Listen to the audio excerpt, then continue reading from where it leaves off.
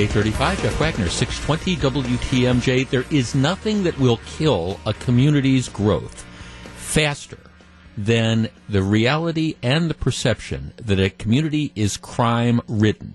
People will not move into areas that they perceive as being unsafe. Businesses will not invest in areas that they perceive as being unsafe. I mean, it is a simple equation. If you're a business person and you're looking to start a dry cleaning store, for example, you can start your dry cleaning store pretty much anywhere you want. Okay, why in the world are you going to go into an area where you're afraid that you're going to be robbed on a regular basis, that your customers are going to be robbed as they're coming out of your store, that if you park cars in the area, people are going to be held up and their cars are going to be taken from them? You have got to get a handle on crime if a city is going to thrive. One of the problems that Milwaukee is facing now is an explosion of crime in some areas. What is even worse is the crime is starting to spread, and there is a randomness about this. We've talked about this on the program before. Areas that used to be safe to drive in, now a lot of people are reluctant to drive across them because you hear about the carjackings. You hear about the stolen cars speeding away, one thing after another. And not only are these adult criminals, but more and more you are seeing hardcore juvenile offenders. If you talk to people in the criminal justice system, they will tell you that one of their greatest frustrations is that there is this element of hardcore repeat offender who commits crime after crime after crime and then is turned back loose onto the streets to continue committing the crimes. You know, you saw this example a couple weeks ago where you had the 15-year-old who's been in and out of juvenile treat group homes and things like that. At the age of 15, he's been in and out for the last 3 years. He is believed to be involved in over 20 car thefts. They found his fingerprints on over 20 stolen cars. And you have a juvenile court judge who says, well, I don't think I'm going to waive him into adult court. Maybe there's more the juvenile system can do. The kid is laughing at the juvenile justice system. And that's just for the car thefts. What about the more serious crimes, the carjackings and things like that? I mean, the reality is you've got to get a handle on this, and we do not have a good handle on it in the city of Milwaukee. So you have a number of state legislators who've said enough is enough. And what they're doing is there's a whole battery of legislation that has been proposed.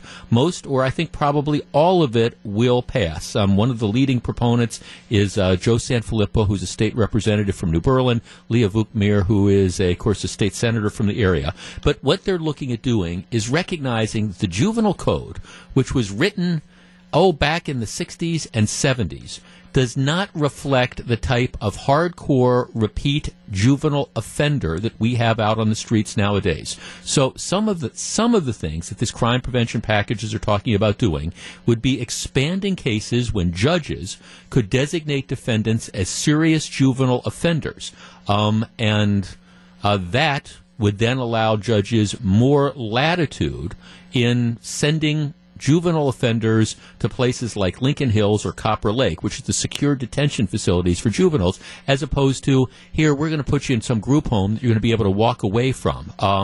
They would also remove the 3-year maximum for offenders staying at juvenile prisons. Those are some of the things. But in general, toughening up the juvenile penalties, might even be looking at mandatory minimum types of sentencing, things like that. All right. A number of Milwaukee aldermen, let's give credit where credit is due, led by Bob Donovan, Mark Borkowski, and Tony Zielinski, who understand what out-of-control crime does to a community. They're saying, yeah, we want to support this. Borkowski actually says, quite frankly, that this legislation, it's not strong enough. It's a starting point. Now, the Milwaukee Common Council doesn't get a chance to pass state legislation, but they do get a chance to weigh in on their opinions of this. Borkowski says, all this juvenile crime is not acceptable. Behavior that is going on in the community, and I understand people want to save youth, save people. I get that. I understand that people deserve chances, but after a while, when is enough enough? So there's that one cent attitude. The Milwaukee Common Council yesterday decided to not weigh in on whether or not they wanted to support this state legislation. Like I say, it's going to happen regardless of what some of the aldermen in Milwaukee have. But the response by some aldermen I thought was just absolutely shocking. For example, you got the guy that represents the East Side, Nick Kovac. He said that requiring minimum mandatory sentences and sending more people to Lincoln Hills would create more trouble by punishing people who commit serious crimes. He called for city leaders to be a moral voice and a practical voice and advocate for rehabilitation as well as punishment. Well, of course, the question you would ask the alderman is, what happens when rehabilitation doesn't work? I mean, doesn't punishment have a role? But, of course, that's not what Nick Kovac thinks. Then you've got another alderman, Shantia Lewis, saying, this crime is something that's plaguing our system, and I don't think the answer is just to lock people away and throw away the key.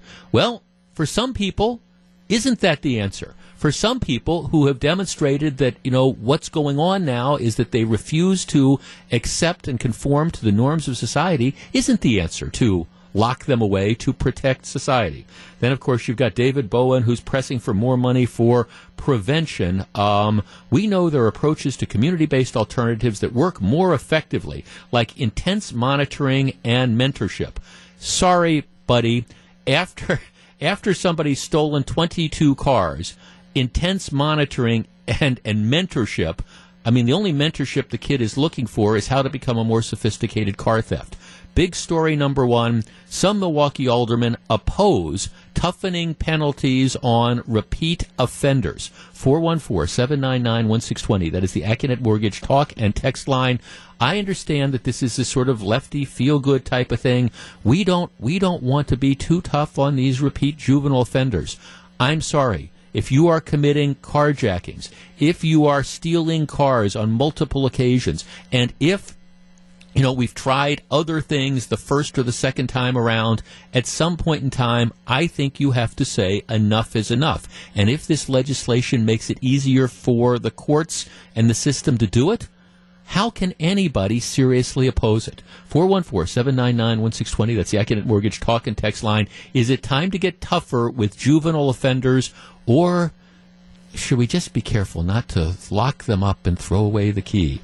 Or, we need to try intense monitoring and mentorship instead of punishment. We discuss it. Why don't we just all sit around and sing Kumbaya until the kid pulls out a gun, sticks it in your face, and takes your car? We discuss next. It's 8:43. Jeff Wagner, 620 WTMJ. It's 8:46. Jeff Wagner, 620 WTMJ. New book is out detailing the failed presidential bid of Hillary Clinton. I just ordered it last night, as a matter of fact. Among some of the details includes where blame ought to fall for her coming up short. Steve Scafidi tells you where he thinks the blame should be placed. That is today at 12:07. Big thing number one.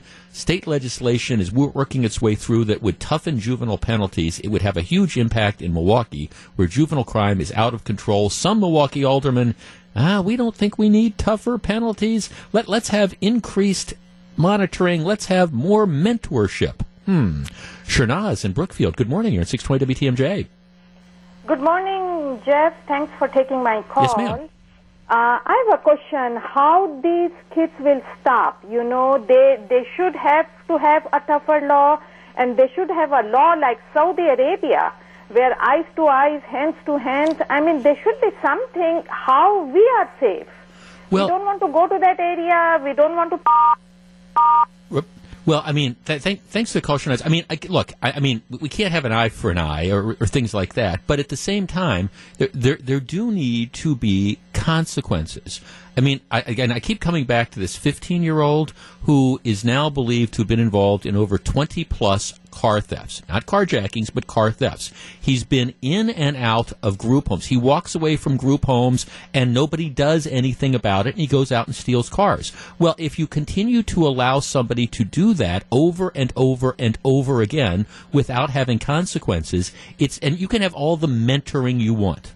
All right, and then you talk about intense monitoring. I don't know what the heck that means. He's walked away from the group home. We don't know where he is. Oh, let's just look at where the stolen cars turn up. I mean, if that's intense monitoring. No, what you need to do is you need to, at some point in time, say, look, we care about rehabilitation, but for some people, you're not going to have rehabilitation unless you get them off the streets. Plus, I do believe there is an element of punishment. That's one of the problems with the juvenile code now. There isn't enough allowance for punishment for people who commit crimes. There needs to be consequences for bad behavior. And if those consequences mean removing you from society, removing you from the environment that is leading you to commit these crimes, okay, that's fine, especially since I think the priority needs to be protecting the law-abiding citizens from car thefts or punks that are going to stick guns in their faces and take their cars from them.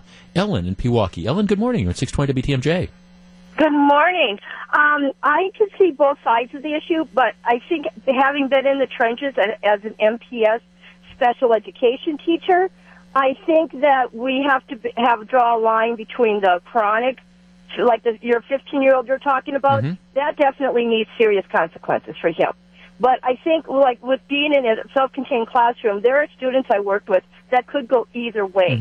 And if they get in trouble, those are the kids that I think need to have that intense monitoring. They need to be shown other ways of, doing things, other ways of behaving. They need that intense monitoring because they're the ones that could go either way, like I said.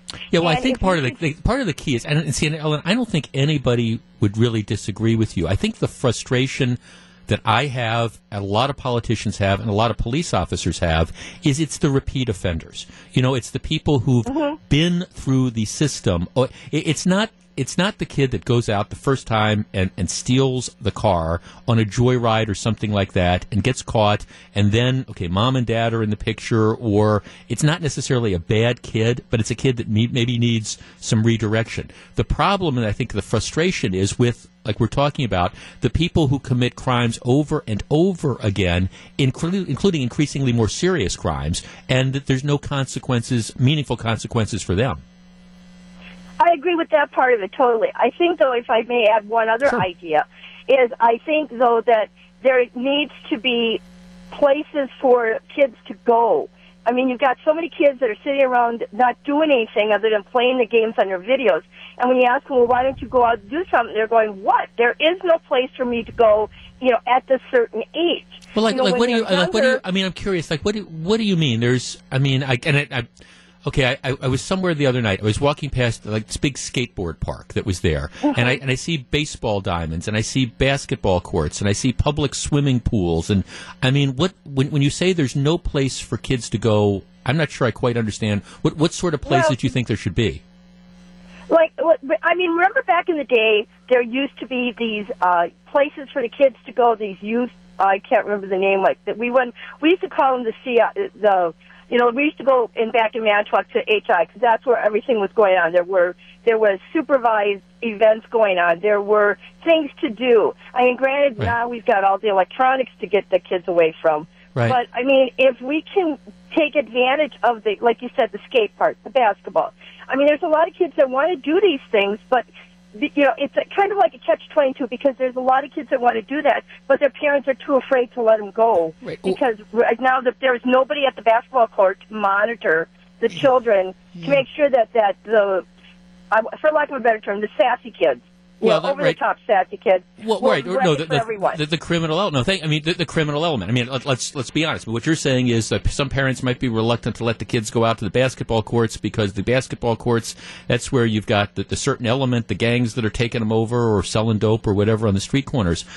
I understand what you're saying, Ellen. I'm not sure I buy that as a premise that there's nowhere for kids to go or there's nowhere things to do. There's all sorts of things that kids can do, if they choose. The problem is you have kids who are, whether it's because there's not a mom and dad and they get caught up with the gangster culture or whatever. I mean, this 15-year-old, I hate to keep coming back to him, but it's just fresh in my mind. I mean, he's riding around in stolen cars. He's pulling a gun out of his waistband and he's waving it around. I mean, he's falling in with the thug culture. And I don't know if it's because there's not opportunities. There's all sorts of places to go, but you have some people who admittedly they don't have the direction in their life There's probably not a mom or dad who's invested in this type of thing. But at the same time, there's only so much society can do with that. You can try to channel it into positive ways. And I have no problem with after-school programs and things like that. But for the hardcore repeat offenders, the people that are going to decide, this is what I'm going to do, I'm going to go out and steal cars, or I'm going to sling dope or whatever, I'm not sure the after-school basketball programs work. Let's talk to Tim in Waukesha. Tim, you're on 620 WTMJ.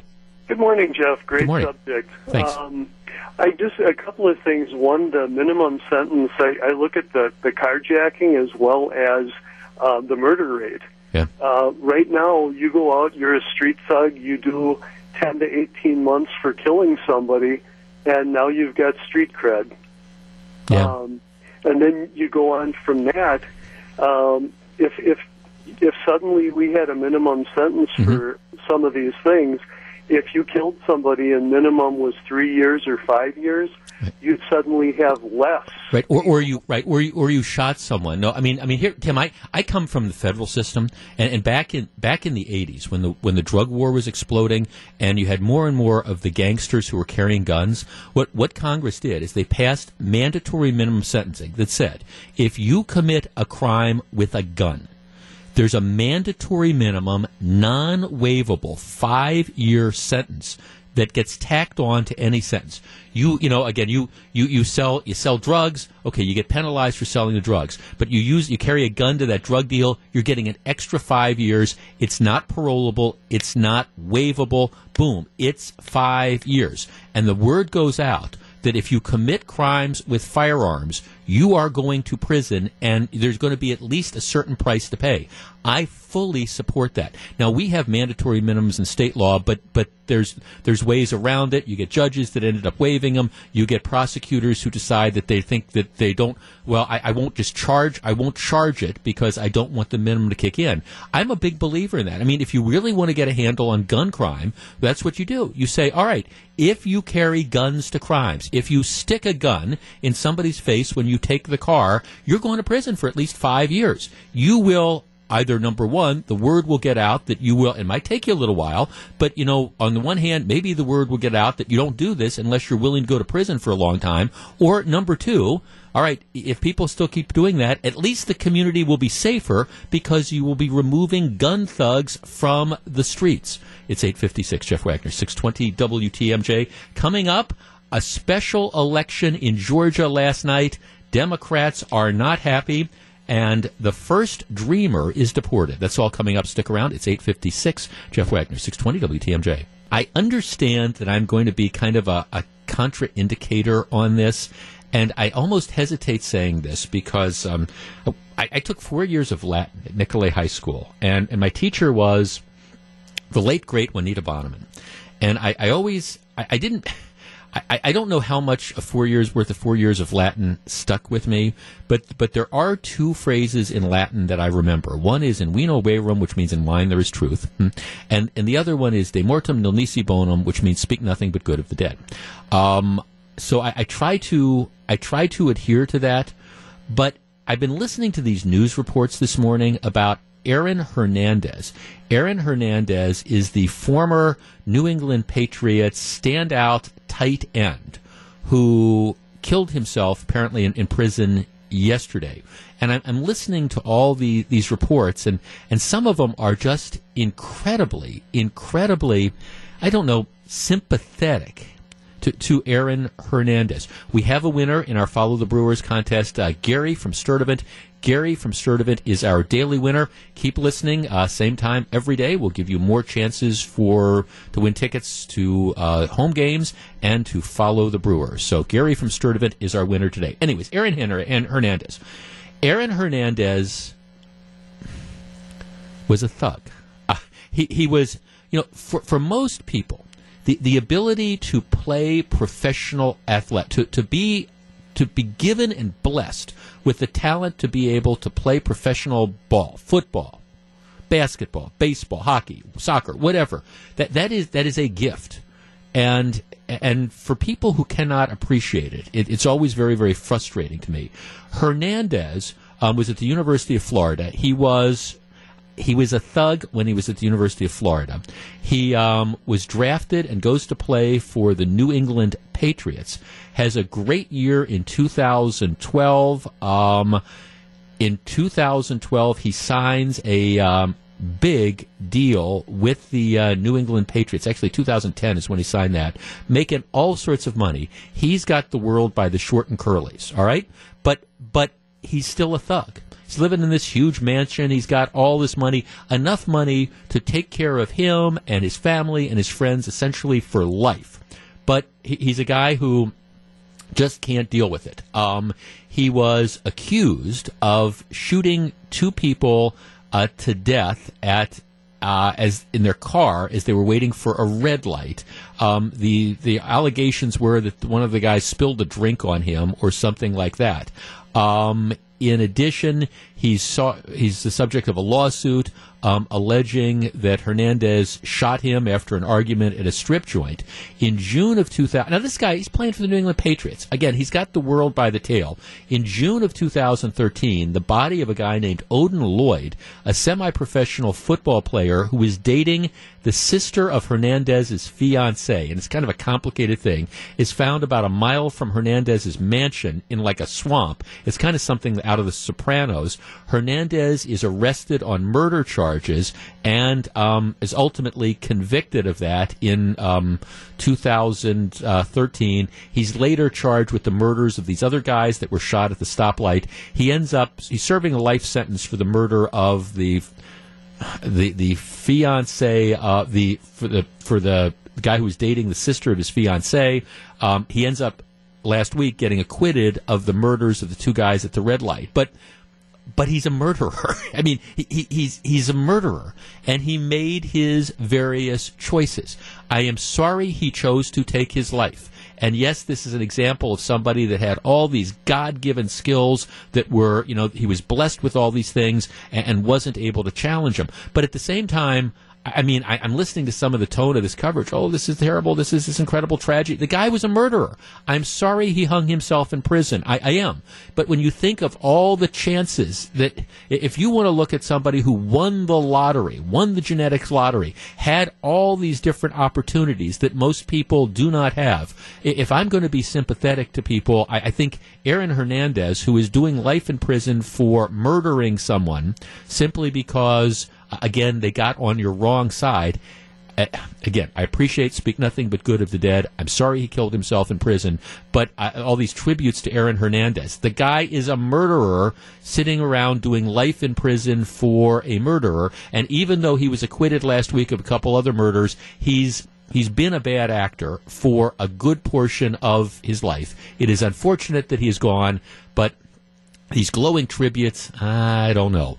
Coming up next, big story number 2, Democrats fail big time yesterday. We'll discuss. It's 9:15. Jeff Wagner, 620 WTMJ. The Brewers are back in action today. The Crew wraps up their series with the Cubs this afternoon. Our Brewers game day coverage begins at 12:45. We're the home of the Brewers, 620 WTMJ. Easter is over, and you know what that means. We are getting closer and closer to summer and all the things that come along with it, like cookouts and family gatherings, graduation parties, and all the like. Now is the time to get your home's exterior ready for all that entertaining that you know you're going to do. Get that painting project off your to-do list by contacting CertaPro Painters today. Look, there are tons of painting companies out there. I know that. So how do you know which one to choose? Well, let me make it really easy for you. Do what I've done. Call CertaPro. I have used CertaPro on the exterior and interior of my home, and I can tell you from personal experience that they're the best painting company to work with. They painted the entire outside of my house. They did a tremendous job. They used quality materials. It's been a couple years now, and it still looks good. They power washed the whole thing. They fixed rotting wood. It was just a tremendous experience. They cleaned up after themselves, and it was much more affordable than you might think. Here's what you do. Get on the schedule to get this done. Call CertaPro today before the spring schedule fills up completely. Call 800-GO-CERTA. That's CERTA with a C. 800-GOCERTA. Or you can check them out online at CertaPro.com. That is why CertaPro Painters says we do painting, you do life. Each CertaPro Painters business is independently owned and operated. 9:18, Jeff Wagner, 620 WTMJ. Can United Airlines fully recover their losses, financial and otherwise? Why is it that many experts say it will be an uphill battle for the airline to ever get back on track? John McCure has the answer today after Brewers baseball on Wisconsin's Afternoon News. I was actually wondering about this. Insight 2017 is tonight. It's at the Country Springs Hotel. We start at 6:30. A number of people have been asking, are tickets still available? And the answer is, we can accommodate you, but you've got to get the tickets. I was talking to our director of marketing and innovation who's responsible for the configurations, and he said, gee, there's people who continue to want to buy tickets, and it's great. Matter of fact, I think the weather's going to be pretty nice tonight, so come on out and check it out.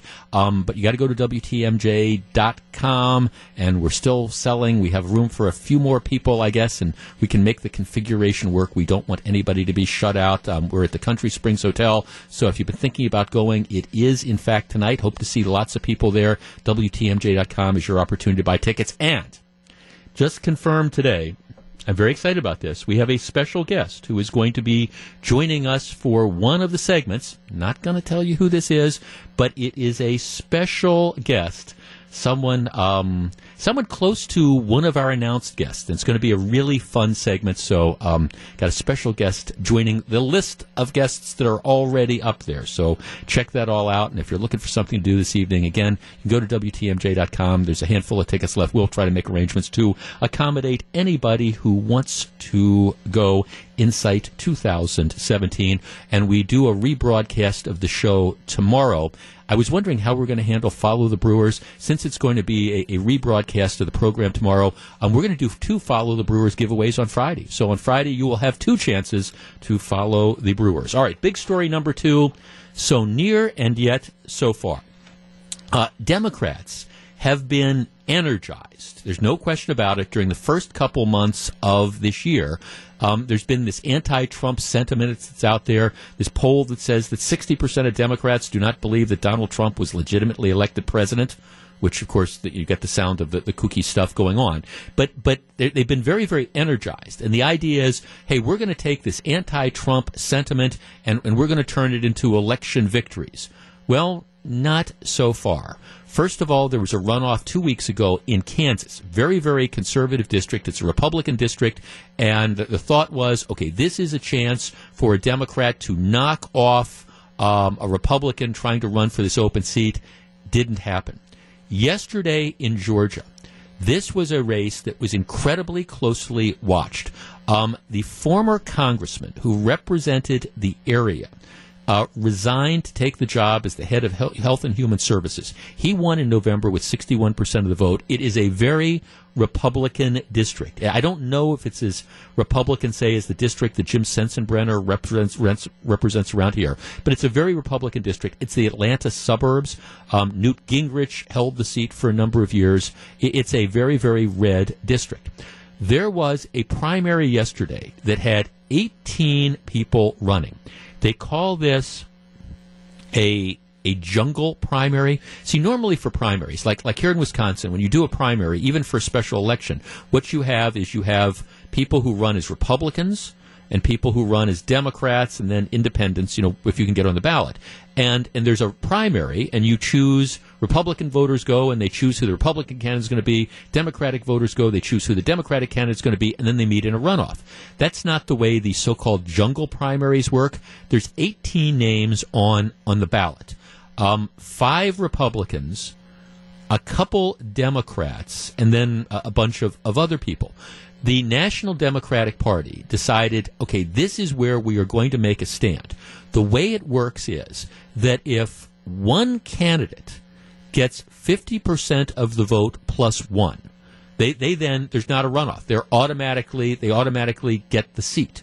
If you don't get 50%, if no candidate gets 50% plus 1, what happens is the top 2 candidates have a runoff. So you had a number of strong Republican candidates who were running, but they're all on the same ballot together. You had a couple Democrats, but the only serious Democrat was this 30-year-old guy. His name is Joe Ossoff, and the Democratic Party spent over $8 million. They poured $8 million plus into this congressional seat with the idea that they were going to try to win it last night. The Republican vote's going to be split. It's a primary, so the turnout is going to be maybe depressed. What we'll do is this is our chance to pick up the seat. We're going to try to get him. We're going to unite. The Republican vote is split. We will be able to, quote unquote, steal this particular seat. Samuel L. Jackson, he was doing radio ads encouraging people to go out and stop the racist Trump administration, all these different types of things. And this was the idea. We're going to win it last night. Well, it didn't happen. Now, the story, again, the way it's being portrayed in a lot of the national press is, well, he came close. And he did come close. He got about 48% of the vote. But he didn't win. And now most people think in the runoff that's coming up in a few weeks, he's going to lose. Because what's going to happen is, yes, he got 48% of the vote in the primary. His nearest challenger was a Republican who got 20%. But now all the Republican votes are going to unite. And I don't know if the Republican challenger, and it's a lady, I don't know if she's going to end up getting 61% of the vote like the guy, Tom Price, got in November. But most of the analysts say that if the Democrats were going to pick up this seat, this was their best chance to do it. That is to try to, again, steal it. And I'm putting that in quotation marks. During the primary, it didn't work. And again, most of the news coverage is, oh, he ran this valiant fight. He came really, really close. This would have been a great way to say, okay, this is why people are rejecting Donald Trump. Well, here's part of the problem. Trump is becoming more and more popular, I think, and the more he stays off Twitter, the better that is going to be. People are starting to see that Trump policies are beginning to work. They're feeling better about this, and while some Democrats are angry, I think more and more people are starting to say, you know what, maybe the results of the 2016 election weren't so bad. The best analysis of this I've seen is in Politico. And instead of saying, well, he came close, Politico is saying, Democrats begin to wonder, when do we win? For all the rolling anger and energy at the grassroots, the party still fell short in Georgia and Kansas. And their prospects in upcoming elections aren't promising either. So the question becomes, all right, if everybody's so upset about Donald Trump, when does the winning start? And yes, this guy getting 48% of the vote in the conservative-leaning district might have been a moral victory, but it's still close but no cigar, and chances are he's probably not going to win in a few weeks. So for everybody that's patting themselves on the back and saying there's all this angst and the Republicans are in trouble, it's not playing out that way thus far. 9:26, Jeff Wagner, 620 WTMJ. Coming up next, big thing number 3, a dreamer gets sent home. Stick around.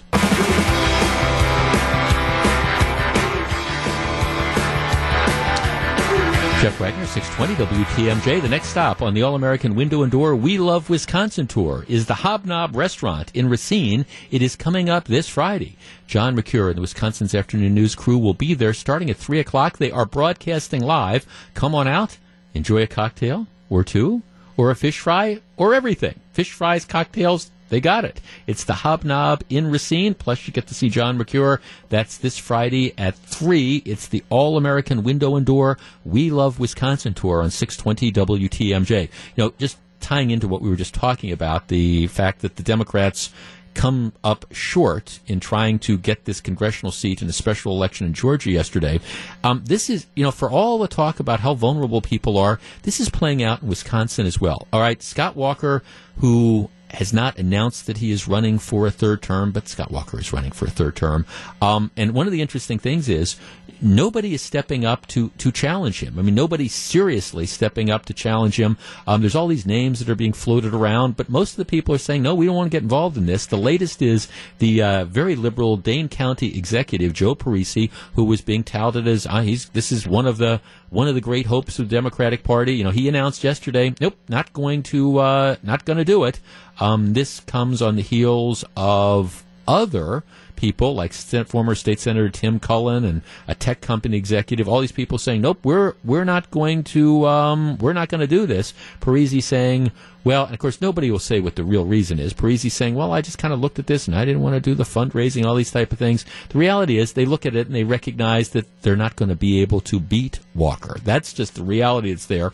Now, he's obviously going to get a challenge, but what you're looking at is I don't know, like the Jefferson County District Attorney who couldn't beat Brad Schimmel, so it's like she's going to beat Scott Walker in a couple years. Couple state representatives that you've never heard of. So far, it's just the B list, and that's playing out in Wisconsin. There's not even a serious challenger to Walker emerging at this point. All right, coming up in just a couple minutes, the first Dreamer is deported. We'll talk about that.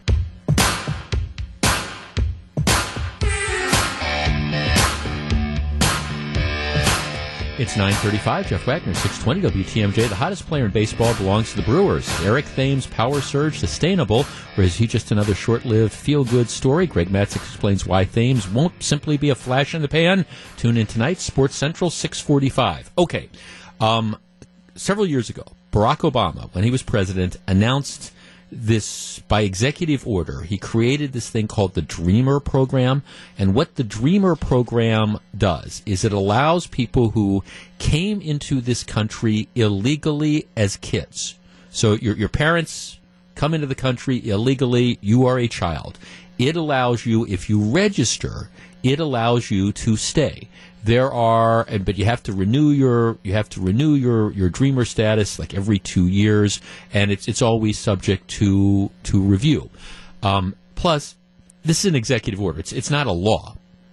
About 725,000 people are in this country under this Dreamer type of thing. President Trump had originally said that he wasn't going to seek to deport the kids. And the idea is, hey, if you came here, you come here at 3 or 4 years old, and it's now 15 years later, it's the only country does it, and you're not creating a problem, does it make any sense to send you back? All right, there's a story which then leads to the broader issue that I want to talk to you about.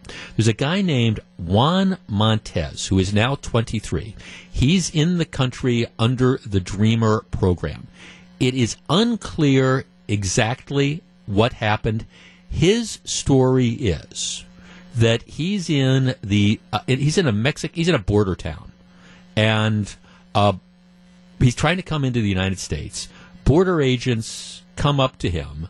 They catch him. He doesn't have any identification. He doesn't have his status stuff. So they ship him. They ship him back to Mexico. So his story is, hey, I was a dreamer. I had current dreamer status. I was allowed to stay here, and that they've sent me back. Customs and Immigration say, well, no, we don't have any record of that. I mean, we have a record of him, like in 2015, getting the dreamer status. He was subsequently convicted of theft. We don't have records of him ever re-upping that. And also, they say we don't have any records of this contact at the border.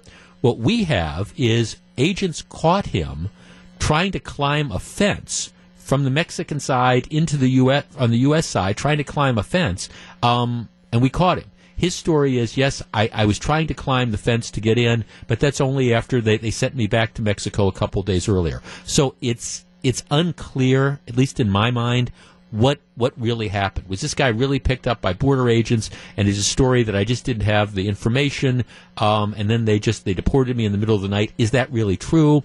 Or was this a guy whose dreamer status had legitimately expired, and they catch him trying to sneak back into the country over a wall, in which case, yes, they send him back to Mexico. So I don't know whether this guy really is the appropriate case for the immigration folks, the pro-immigration forces to use as the poster child or not. Because, again, I think the facts are questionable. But it does raise this larger question. Right now, again, the estimates are somewhere a little bit north of 700,000 people came into this country illegally, brought by their parents. In many cases, they came as they were when they were very young children. This country is all they know. 414-799-1620. That is the Accunet Mortgage talk and text line. So far, President Trump has said, when it comes to enforcing the borders and deporting people, he's not interested in going after the people who are in this country under the Dreamer Program, unless they're committing crimes or something like that. But the kid that comes in at 9 years old and has been here, as far as Trump is concerned, he can stay. So the story today is this guy, this Juan Montes, may or may not be, depending on whether the story is accurate, he may be the first dreamer that was, in fact, deported. I want to talk about the overall Dreamer program, though. 414-799-1620. That is the AccuNet Mortgage talk and text line. In an effort to control our borders and deal with people who are illegally in this country, you may disagree with me, but I think the Dreamers, I think these kids who came into the country, assuming they have kept their noses clean, assuming they have not been involved in criminal activity, I think this needs to be and should be at the very bottom of the priority list when it comes to sending people back. And if they do catch up with somebody who's got dreamer status, my advice would be, my recommendation, what I think should happen is just let that continue to play out. I don't think we need to be spending resources trying to deport the dreamers. I would rather see the resources go to deporting other people. 414-799-1620. That's the AccuNet Mortgage talk and text line. Where should we be spending our immigration resources, given the fact that we have a finite amount of resources? Who should we be concentrating on when it comes to people illegally in the country? Is it these kids who might have come into the country 10, 15 years ago with their parents, or is it others? 414-799-1620. That's the AccuNet Mortgage talk and text line. While we try to figure out the immigration mess, I would say the Dreamers are a low priority. We discuss next. If you're on the line, please hold on. 941, Jeff Wagner, 620 WTMJ. It's 9:45. Jeff Wagner, 620 WTMJ. The Brewers wrap up their first road trip of the season today when they close out the series at Wrigley Field. Jeff and Lane begin coverage of a Brewers Cub matinee. Our coverage starts at 12:45 this afternoon. Check it out. Coming up in about 25 minutes, right after the 10 o'clock news, there's a piece that caught my attention. The woman writes, big headline, her daughter is not transgender. She's a tomboy. Stop pushing her. It's an interesting story, and it raises this question that are we going now too far? Can you be a tomboy without being transgender? It's an interesting piece. I will share it with you, and we will discuss. Right now, we're talking about this whole dreamer thing. There's about 700,000 young people who are brought into this country illegally. They have no legal status under the law in this country. They came in with their parents. In many cases, they were small children. This country is the only country that they have known, even though they don't have legal status, and Obama set up a way that they could register to stay in the country. You have to, first of all, not be involved in criminal activity, and you have to update your status every 2 years and get work permits and things like that. There's allegations, and President Trump has said, hey, I'm not going after the Dreamers. There are allegations that one of these Dreamers, now a 23-year-old guy, was deported. There's his story, I'm not saying it's not true. There are questions. Customs says, well, no, the guy was in Mexico, and we caught him coming back trying to climb over a wall, trying to enter the country illegally. He says that was only after I was deported. I don't know. There are some allegations that out of 720,000 Dreamers, there are now somewhere between 8 to 10 that are in custody. And again, the question is, what exactly is going on? Is that number valid or not? But the overall question becomes, what do you do with this Dreamer program? And I think President Trump is on exactly the right track where he says, look, this is not what our priority is going to be. I think given the fact that you have 11 plus million people who are in this country illegally, the priority needs to be, number one, stopping the flow of continued illegal immigration. That's number one. Number two, the priority has to be dealing with, Trump used the phrase bad hombres, whatever you want to mean that to be. But I think the priority doesn't need to be, going after the kid who came into this country at 3, essentially identifies as an American,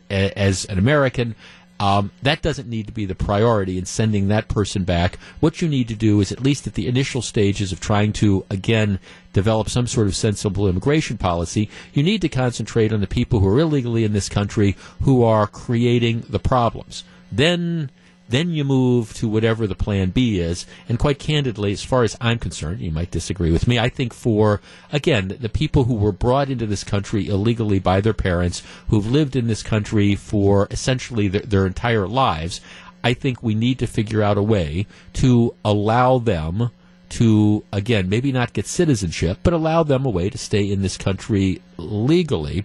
And then perhaps ultimately a path to citizenship, because they didn't have the choice. It's not like they snuck into the country illegally. If your parents bring you in here when you're 3 or 4 or 5 years old, you're going with your parents. And if you want to fault the parents for coming in the country illegally, that's fine.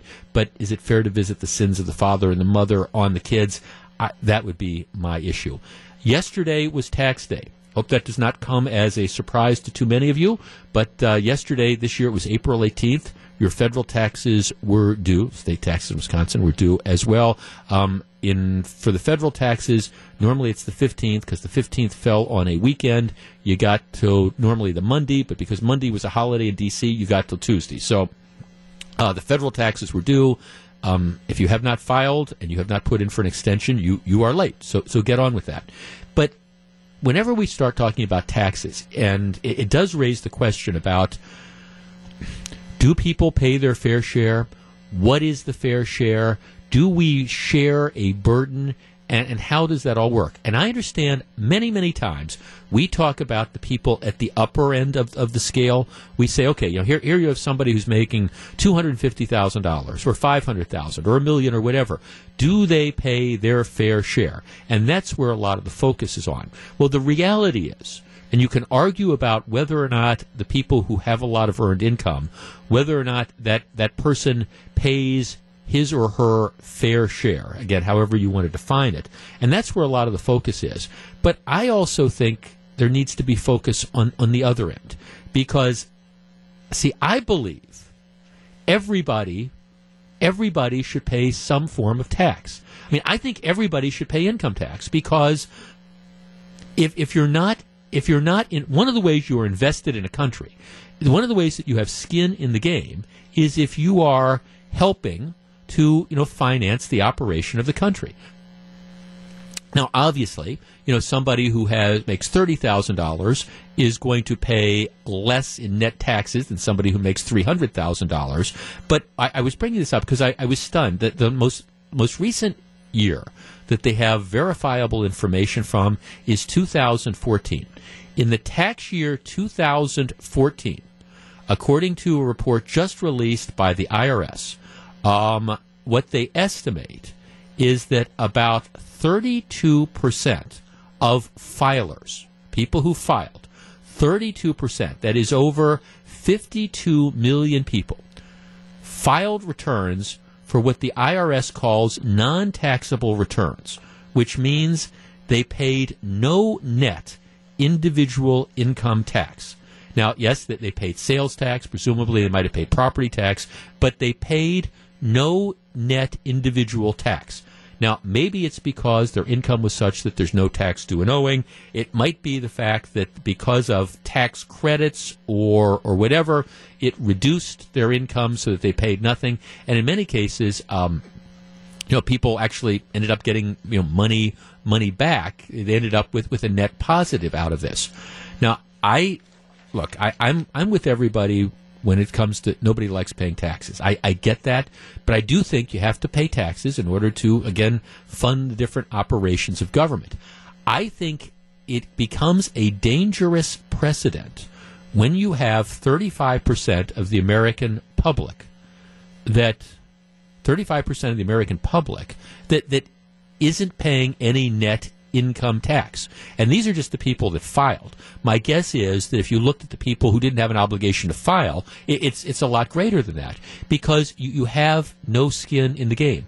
What do you care about, how tax dollars are being spent if you're not paying taxes? What do you care about priorities? I mean, I think we all need skin in the game. And I believe, and I understand how this is going to be politically unpopular, but when you're looking at tax reform, one of the things you need to look at is to make sure that everybody participates in the tax system. Yes, that means, you're going to make somebody who makes $25,000 pay some tax. Yeah, obviously not as much as the person who makes $250,000, but yes, if you're going to live in this country, I think everybody has an obligation to contribute in some way, shape, or form, because then once you get skin in the game, if all you're talking about is spending other people's money, it's much easier to make that decision than if it's some of your money that is being spent. 35% of filers in 2014 had no net taxes. Wow. It's 9:56. Jeff Wagner, 620 WTMJ. Coming up in 10 minutes, it's an opinion piece in the New York Times. Really caught my attention. I'm going to share it with you and we're going to discuss. The headline is, "My daughter is not transgender. She's a tomboy." I will read it. It is going to be very controversial. And as a matter of fact, I'm already getting a number of texts about this. All right. Here is the story yesterday. You had this horrible situation of the shooting in Fresno. Let me just share with you a portion of the way the LA Times reports this. Corey Ali Mohammed told his family there was a war going on between blacks and whites in America. On social media, he referred to white people as devils. Earlier this year, he posted a rap album on YouTube replete with violent, explicit, racially themed lyrics, including referring to himself in one song as a, quote, black soldier, end quote. On Tuesday morning, police say Muhammad stalked the streets of downtown Fresno, fatally shooting 3 white men with a .357 caliber revolver. Before surrendering to police, he allegedly shouted Allah Akbar, that is, of course, God is great, and expressed hatred towards white people and the government, according to the Fresno police chief. Local authorities don't believe the attack was an act of terrorism. The chief said investigators didn't believe Muhammad worked with anyone else in the attack. He is also, in addition to Tuesday's killings, Muhammad was suspected in the fatal shooting of a security guard, also a white male, that happened last week. His father said that his son believed that he was part of an ongoing war between whites and blacks and that a battle was about to take place. The attack began about 10:45 a.m. on the streets of Fresno yesterday. Within a few seconds, a second burst of gunfire was heard, then a third and a fourth. A total of 16 rounds were fired in 4 locations. So what you have is this guy who is just walking on the streets of Fresno looking for white people to murder. The headline in the LA Times, "Hate crime suspected after gunman kills 3 white men in downtown Fresno." Hate crime suspected. Gee, what is it that causes the headline writer to believe it is suspected? You identify white people as devils. You say that you believe there is a war, and then you systematically walk down the street and start murdering white people, yelling Allah Akbar, and the headline writer says, hate crime suspected. Well, I don't think you need to be Sherlock Holmes to recognize that there's nothing suspected about this. This was, in fact, another example of a hate crime, and I guess it makes it, what's scary is about whether it's white on black crime or black on white crime, how many people are out there like this character who are willing to act out in this fashion. Hate crime suspected. Yes, I would suspect a hate crime as well. All right, coming up in just a couple minutes, her daughter is not transgender. She's a tomboy. She says deal. Stick around. It's 9:59. It's 10:09. Jeff Wagner, glad to have you with us. Just talked to our director of marketing and asked about Insight. And I said, if somebody wants to buy a ticket now, can they? And he said, well, we can make arrangements to try to accommodate you. So a lot of people have been doing it in just the last day or so. So if you're looking for a fun and interesting and entertaining and informative evening, it is tonight, Insight 2017, 6:30 at the Country Springs Hotel. We can adjust stuff, assuming that. So if you're one of those people that's been on the fence, do I want to come or not? And go to WTMJ.com. If you buy a ticket, we will be able to. I'm promised. I've been told that we will be able to accommodate you. So if you still want to go, check it out. We are also, in addition to our announced guests, we're going to have a surprise guest as well. Somebody closely linked to one of our announced guests. I'm looking forward to this quite a bit. Hey, coming up in about a half hour, I want to revisit something we talked about yesterday. Donald Trump in Kenosha yesterday talking about a crackdown on this foreign worker program. I think it's way about time. I think that there are companies, including Milwaukee companies, who have been abusing this program. and it needs to be reined in. We will discuss. But I want to start this hour. We call this Dealer's Choice, and I always do this segment. It's maybe not necessarily the biggest issue, the most pressing issue. We're not talking about sending, missiles into North Korea, but it's a very talkable one. And I've been waiting to read a story like this. Over the last year or two, we as a country have been obsessed with transgender bathrooms and things like this. This idea that we need to be understanding of people who are born, with one gender and identify as the other. And and I don't want to go down that route. I mean, I understand this, but there's a flip side to this. And I want to share an op-ed piece that appears in the New York Times. Here's the headline. My daughter is not transgender. She's a tomboy. It's written by a woman named Lisa Sellen Davis. Quote, I just wanted to check, the teacher said. Your child wants to be called a boy, right? Or is she a boy that wants to be called a girl? What is it again? I cocked my head. I'm used to correcting strangers who mistake my 7-year-old daughter for a boy 100% of the time. In fact, I love correcting them, making them reconsider their perceptions of what a girl looks like. But my daughter had been attending the after-school program where this woman taught for 6 months. She's a girl, I said. The teacher looked unconvinced. Really? She's a girl? And you can refer to her as a girl? Later, when I relayed this conversation to my daughter, she said, more girls should look like this, so it's more popular, so grown-ups won't be so confused. My daughter wears track pants and T-shirts. She has shaggy short hair. The look she requested from the hairdresser was, think Luke Skywalker in Episode 4.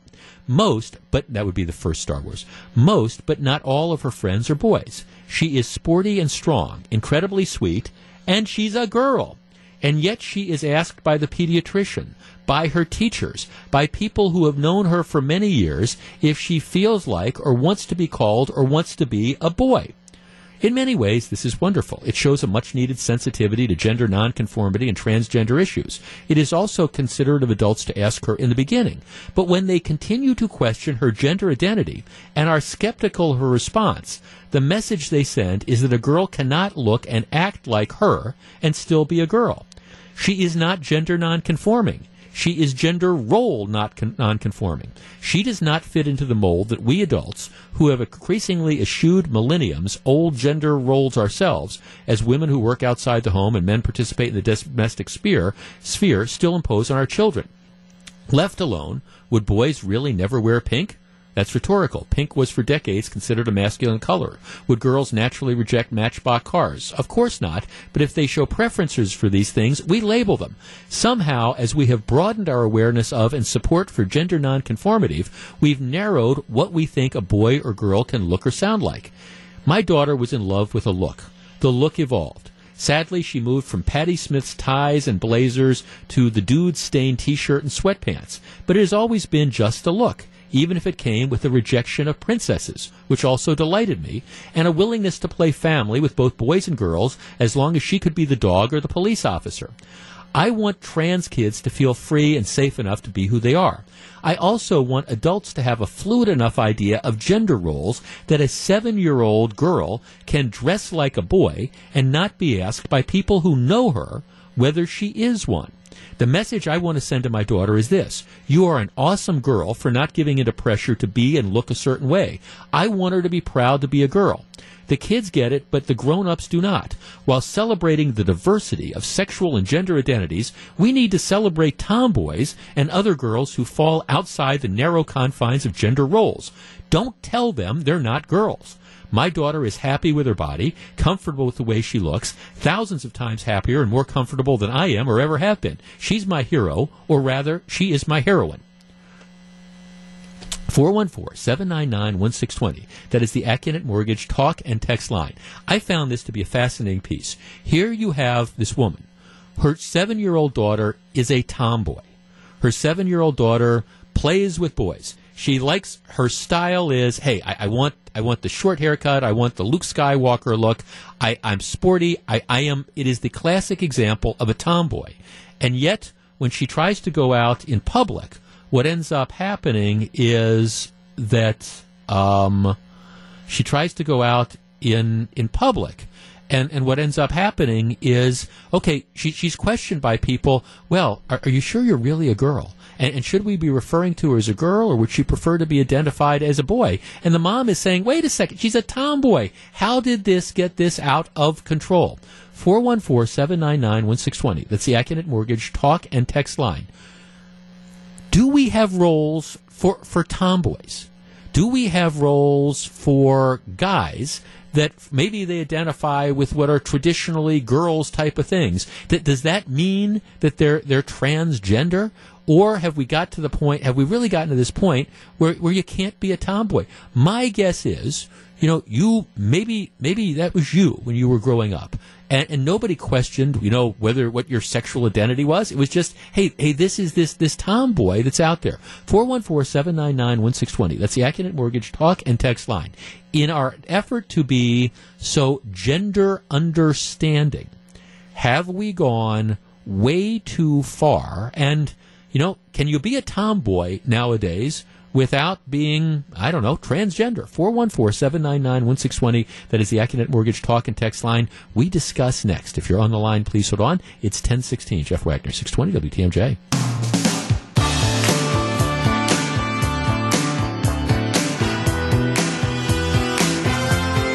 It's 10:19. Jeff Wagner, 620 WTMJ. A new book is out detailing the failed presidential bid of Hillary Clinton. It's called Shattered. I ordered it last night. Among some of the details includes where blame ought to fall for coming up short. Steve Scafidi tells you where he thinks the blame should be placed. Tune in to Scafidi and Billstat. That is 12:07 this afternoon. All right, I just shared with you this opinion piece in the New York Times. It's written by this woman who's got a 7-year-old daughter who's a tomboy. Right? She dresses like a boy. She wears her hair like a boy. She likes to do quote unquote boy stuff. She likes to hang out with boys, but she's a girl. And yet the mom says, it doesn't matter whether she's talking to the teachers or doctors or neighbors or whatever. Everybody keeps saying, would you like us to refer to her as a boy? And then they're shocked when they say, no, she's a girl, which makes me wonder, have we gotten to a point where you can't be a tomboy anymore? I mean, have we become so obsessed with these different types of gender identities that when you see a young girl who, again, wants to act like a tomboy, that we automatically have to assume, well, this can't be a girl. This has to be, somebody who's physically a girl, but is really a boy trapped in a female body. Courtney in Stevens Point says, I am living, breathing proof. You can be a tomboy and not be transgender. I am 27, approaching 28, and I've been a tomboy for as long as I can remember. And I did not suffer from any body image. I do not think I'm a man in a woman's body. I'm not attracted to women. I just don't fit the societal standard as an overly feminine woman. I love to drink whiskey and beer. I fish, I camp. I drive a truck. That doesn't make me transgender or any less of a woman. Yeah, see, that's this thing, but we're now getting to the stage in this country where you can't be like that. You can't, if you've got the kid that identifies as the boy, that's a girl, but still, again, likes to dress like the boys, likes to wear her hair that way, well, now it's this huge crisis, and you've got the doctors that are talking to the mother. The doctors, for goodness sake, saying, well, she's 7 years old. Do we need to study what her real gender identity is? And the mom's going, no, this is just her look. So as we try to go down this route and we try to say, okay, we want to be more understanding about, people who do have these gender identity issues. At the same time, can't we also recognize that there's a lot more people out there who don't have gender identity issues? They just, in the case of the gals, they're tomboys. Maybe she'll grow out of this. Maybe she won't. Doesn't matter. But, we don't need to question whether or not, you're really a boy trapped in a girl's body. Maybe you're just a girl who is expressing herself in this particular fashion. Just saying. 1022, Jeff Wagner, 620 WTMJ.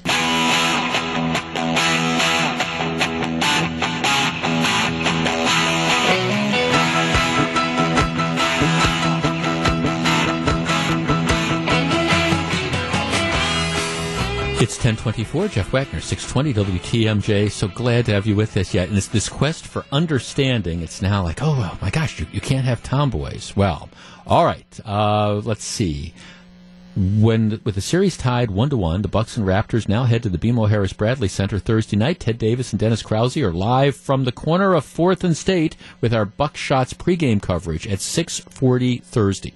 Okay, Donald Trump was in Kenosha yesterday talking about his desire to curtail or cut back on the foreign worker program.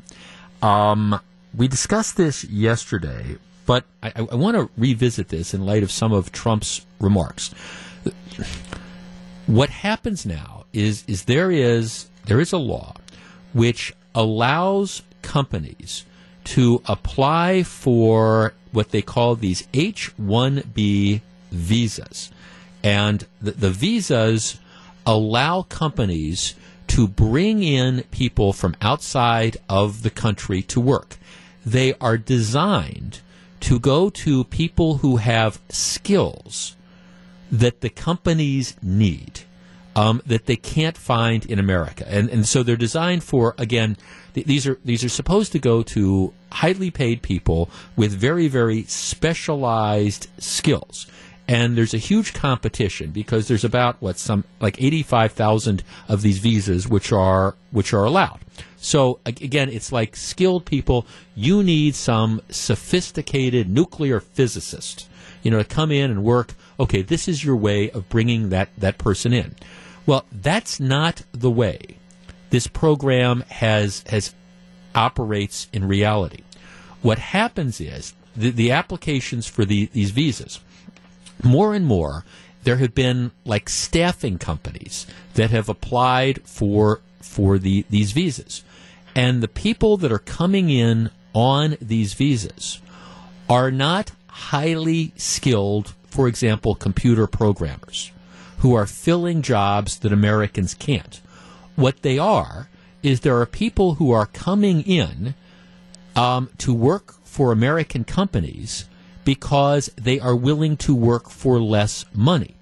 And this has been this sort of giant outsourcing shell game that's been going on, and it's playing out at some American companies now, including some local companies. Think Johnson's Controls, think Rockwell, think Manpower, where the people that are coming in, again, it's not like they're bringing in particularly skilled people. They might be bringing in, say, programmers or whatever, but they come in, and in some cases what happens is existing workers then are expected to train these people who are coming in typically from India they train them as how to do their jobs.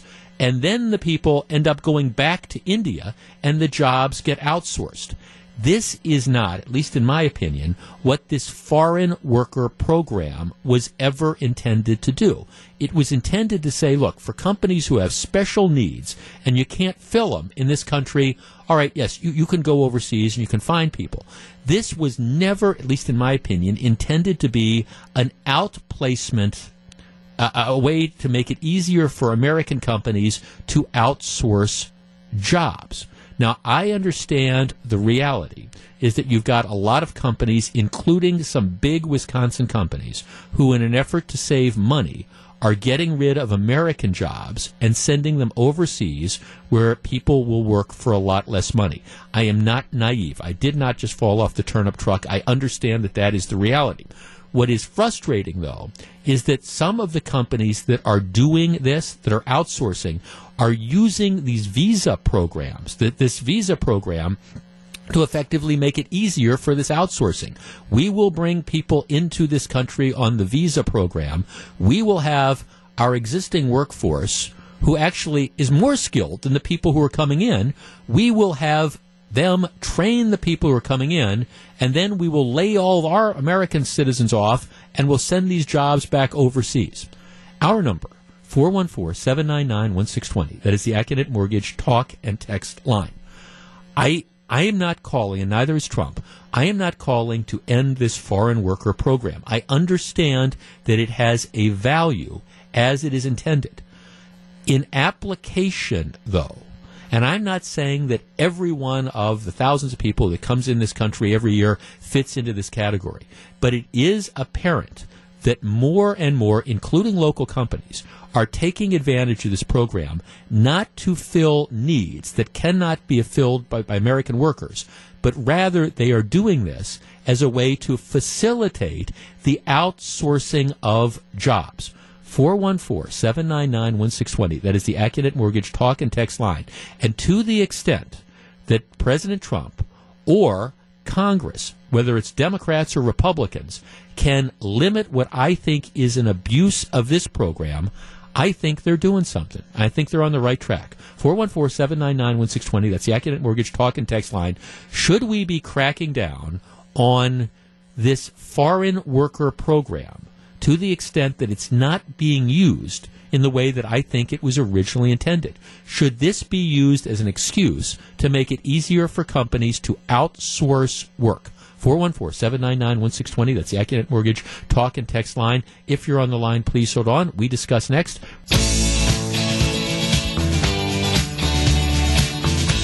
It's 10:35. Jeff Wagner, 620 WTMJ. Okay, at least two local companies that have been cutting jobs, Manpower and Northwestern Mutual, have also been taking advantage of this foreign workers program.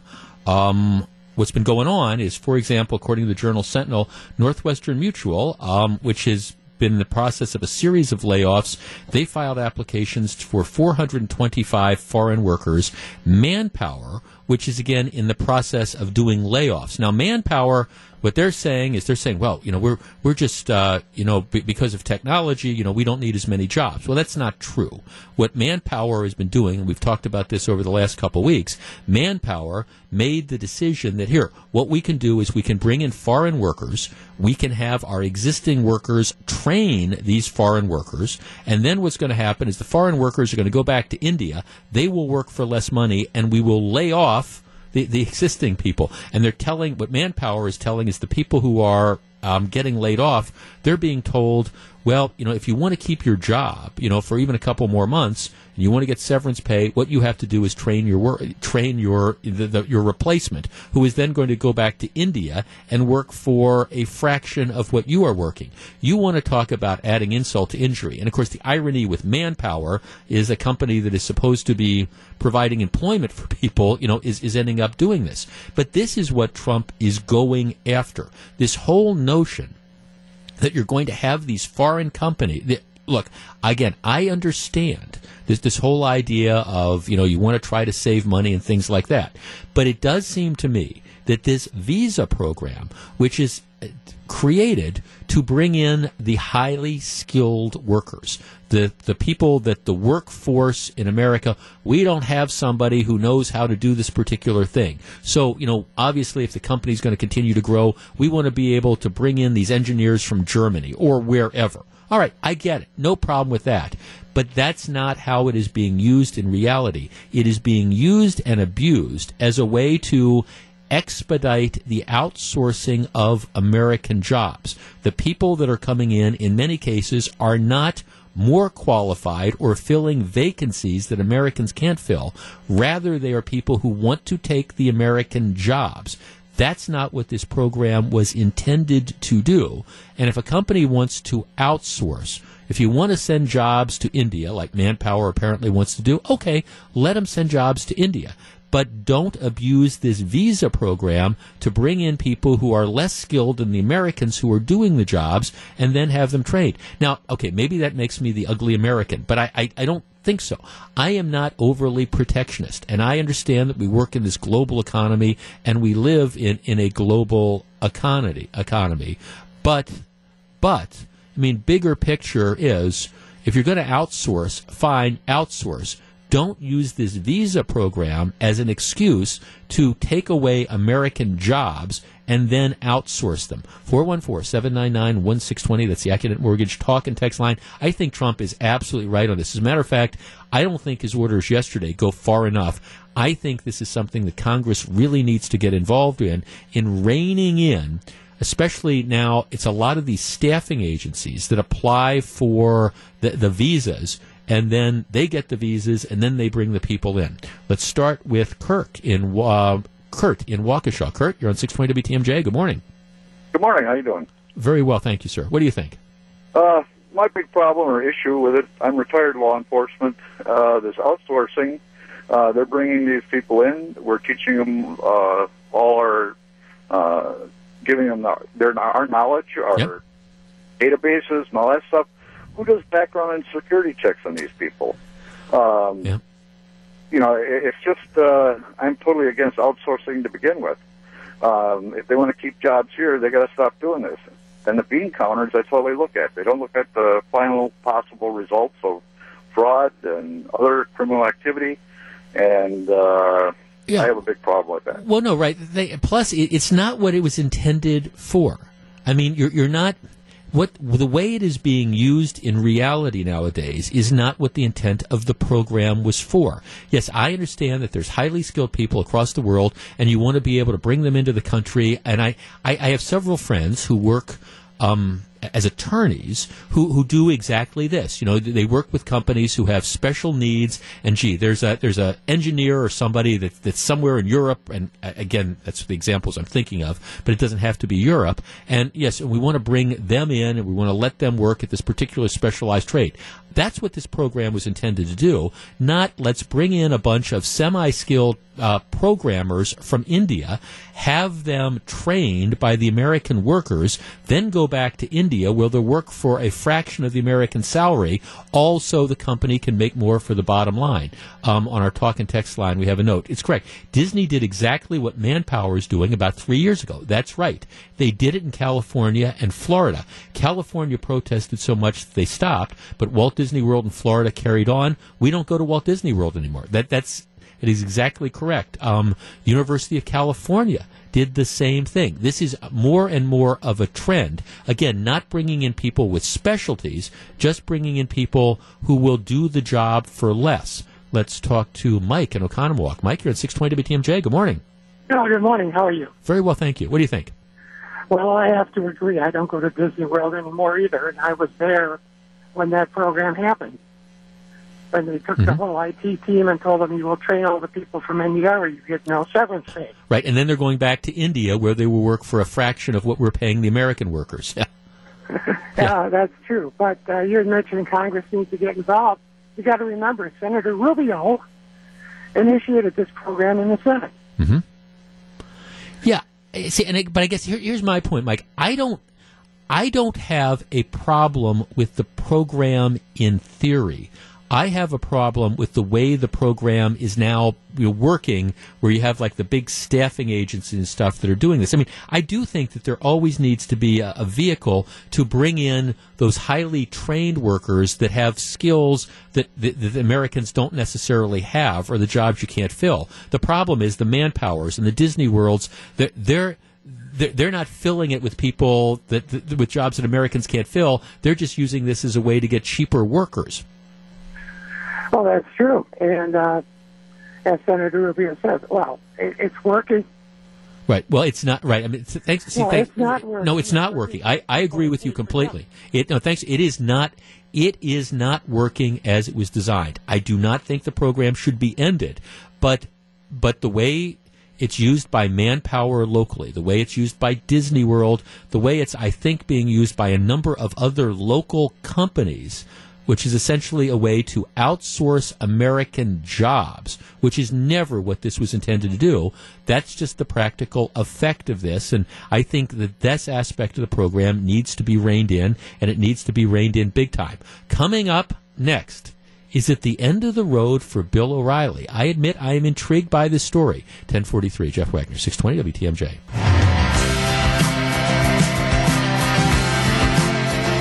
1046, Jeff Wagner, 620 WTMJ. I admit I have been intrigued by this story since it broke.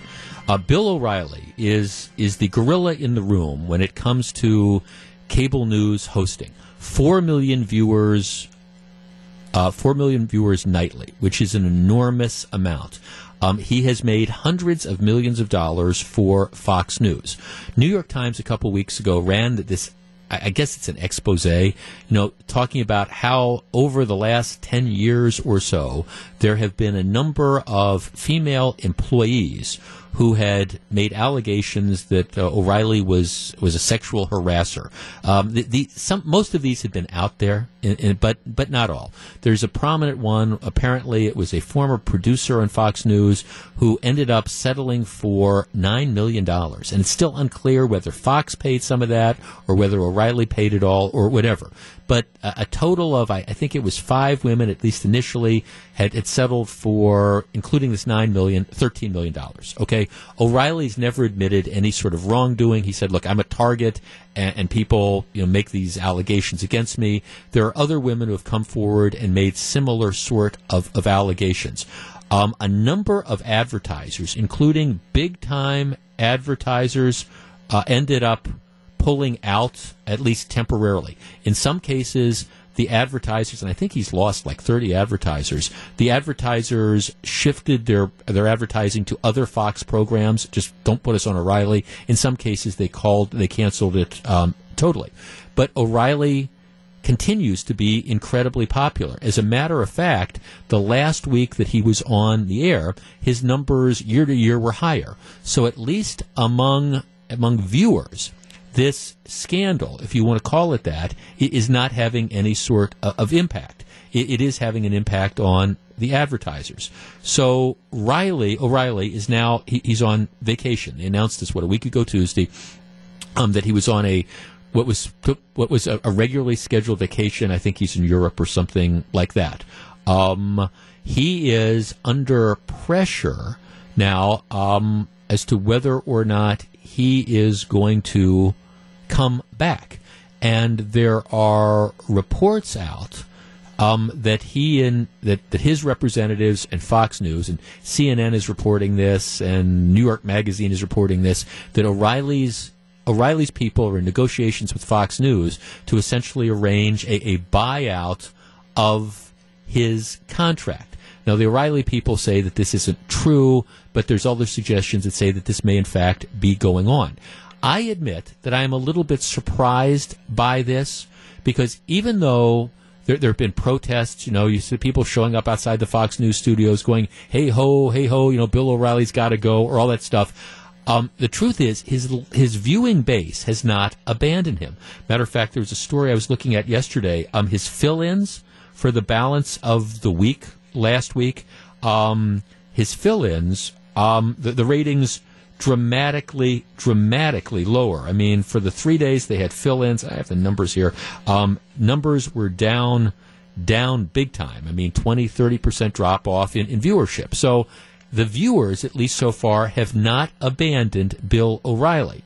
But it does seem, if you read some of the stories, that the higher-ups at Fox News are ready to abandon him. All right, 414-799-1620. That is the Acunet Mortgage talk and text line. I admit I did not perhaps think that it was going to go this far, because to me, as long as his viewers remain loyal, that at the end of the day is what it should be all about.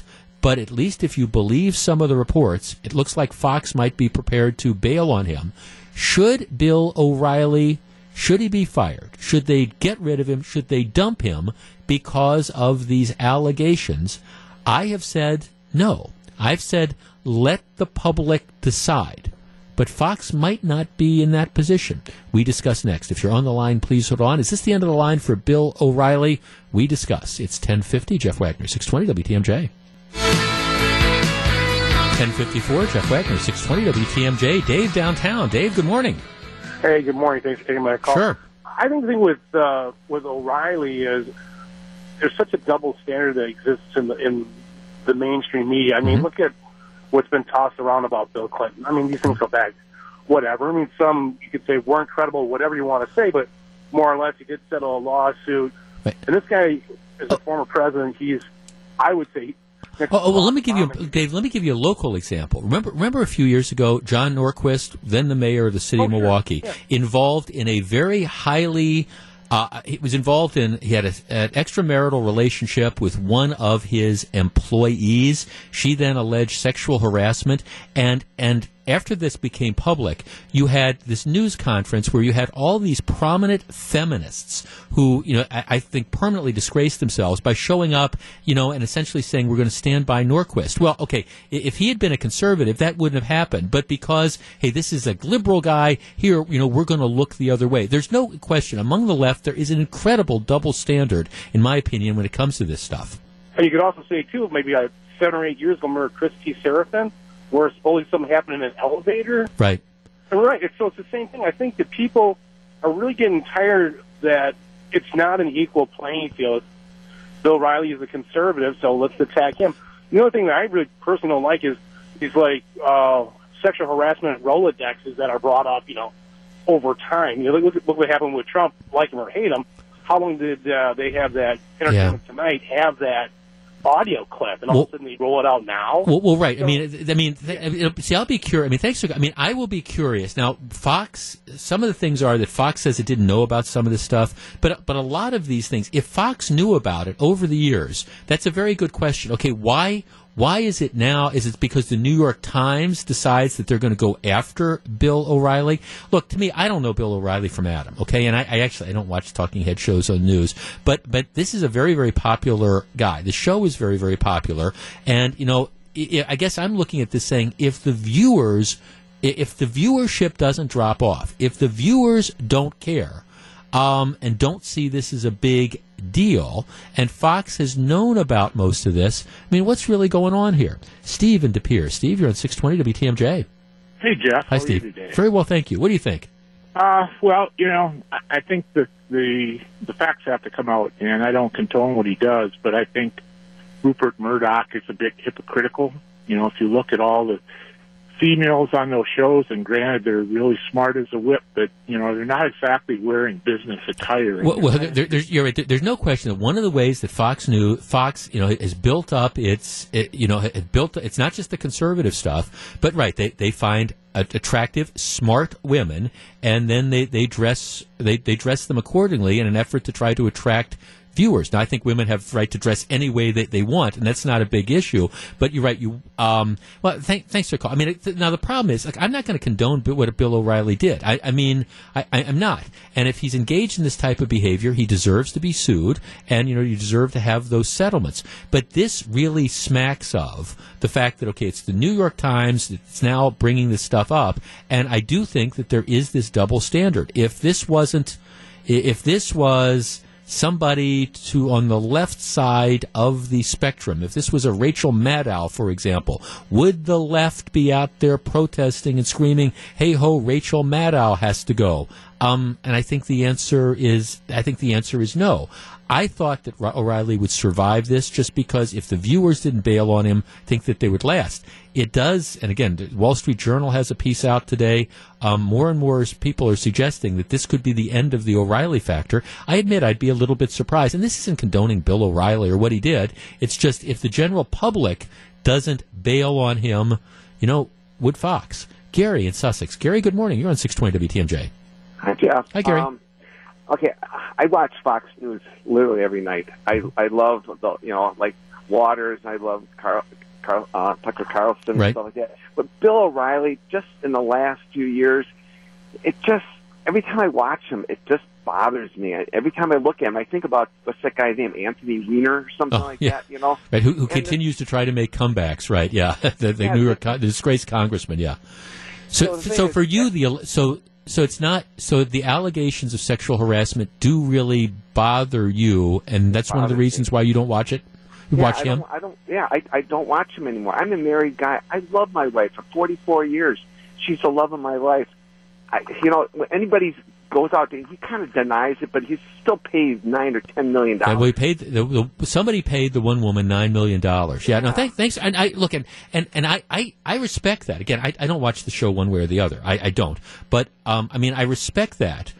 I was waiting to see how all this played out, and at least so far in the ratings, viewers in general did not abandon him. The advertisers cut back, and I thought as long as the viewers don't abandon him, Fox would not abandon him. It now appears that that's not necessarily going to be the case. Don't be surprised to see if he's gone soon. It's 10:59. This is Jeff Wagner, 620 WTMJ.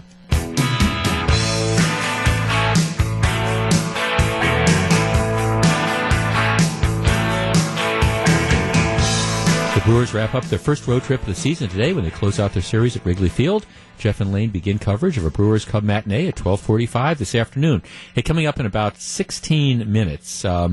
Normally we do Pop Culture Corner on Thursdays, but tomorrow, I won't say the show is preempted. We've got Insight 2017 tonight, and we're going to do a rebroadcast of that from 9 until noon tomorrow. So don't have an opportunity to do Pop Culture Corner, so we're going to do that in just a few minutes. I've got a special one related to a lot of the stuff that is going on, and I don't want to miss that this week. In addition, every morning at 9:10, we have our Follow the Brewers contest. Again, we're not going to do it tomorrow because we're doing a rebroadcast of Insight. So we'll have 2 Follow the Brewers winners on Friday. So be listening to that as well. Again, Insight 2017 is this evening. Our marketing people tell me that they can make arrangements. If there's anybody out there that wants to come out and see it and you haven't bought tickets yet, you can go to WTMJ.com and you can join us. The lineup, I'm really looking forward to it. It's Scott Walker, the Governor Scott Walker. It's Joe Bartolotta. It's Bob Babish and Don Smiley. It's the Attorney General of the state, Brad Schimmel. We've got Wayne Larrivee. We've got Larry McCarran. We'll be talking sports. So we're talking sports and entertainment and food. We've got 3 justices from the state Supreme Court that are going to be joining us. I think it's going to be a very interesting evening. If you want to join us, they tell me they can still make arrangements to get a couple people in. You go to WTMJ.com and you can pick up your tickets. It should be just a lot of fun. I'm very much looking forward to it. All right. A couple years ago, you were not able to turn on the television or actually turn on radio stations like ours without being bombarded by a particular type of ad. Now, Hondo, do you remember the type of ads that you just would see, particularly in the fall, that it seemed like every third ad on television and every 5th ad on our radio station was? It was fantasy sports. Remember, whether it was DraftKings or all the various ones that they had, FanDuel or whatever. There was ad after ad after ad, and you had all these people, I won all this money playing the fantasy sports. It was biggest around the football season, but they had them during the NBA season. They had them during the NBA, the baseball season as well. I mean, fantasy sports were this huge thing, and they were spending a ton of money advertising to try to push people to do this. Well, what happened is, a number of state legislators, starting in New York, but also other places, stepped up and said, wait a second, this fantasy sports, this type of thing, this is a form of gambling, and it needs to be regulated. It can't just be the wild, wild west. And if you are doing these things, again, where you're making just a ton of money doing this, I mean, in fantasy sports are like fantasy football, fantasy baseball, whatever, but you put money into an account, there's all sorts of different games you can play, you pick your teams, and if you win, you get money put into your account. If you lose, well, you end up losing the money. A number of states said this is gambling, and if it's going to be gambling, it has to be regulated, and it should be taxed. And so, as a result, you had a number of states that put the brakes on this. They said this is illegal in our state. It hasn't been approved, and the only way you can do this in New York State, for example, is if you apply for and get a license, and it's going to cost you a bunch of money to end up doing it. And then what they further said is that once these states started taking the position that this is commercial gambling, well, then what happened is the credit card companies, because the way you play this is you put money in your account, typically using like your credit card. You say, okay, here I'm going to charge my Visa card $100 or whatever, and then I'll play off that $100. What ended up happening is once the states said, hey, this is illegal gambling, the credit card company started saying, well, okay, well, we're not going to participate. We're not going to allow you to use our credit cards to put money into these various accounts you have because they say it's illegal. So as a result of this different regulatory stuff, while they still, first of all, a lot of the smaller fantasy sports companies, they have gone under.